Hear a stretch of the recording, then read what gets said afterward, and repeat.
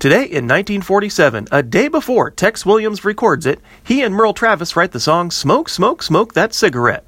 The single becomes Capitol Records' first million seller. Today in 1960, Elvis Presley tapes a 6-minute appearance for an upcoming TV special hosted by Frank Sinatra. Elvis gets paid $125,000 for his performance.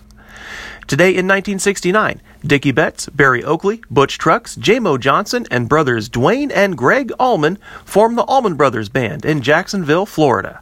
Greg and Dickie would later earn country hits as songwriters. Today in 1983, John Anderson's Swingin' hits number 1 and becomes his second career number 1 single. Today in 1999, Garth Brooks steps up to pinch hit in the 8th inning of a San Diego Padres spring training game. It's a quick at-bat, though. Garth fouls out to the first baseman on the first pitch. Today in 2009, during an online auction of Elvis Presley memorabilia, a jumpsuit Elvis wore at Madison Square Garden sells for over $212,000. One of his turquoise belts sells for just under $25,000.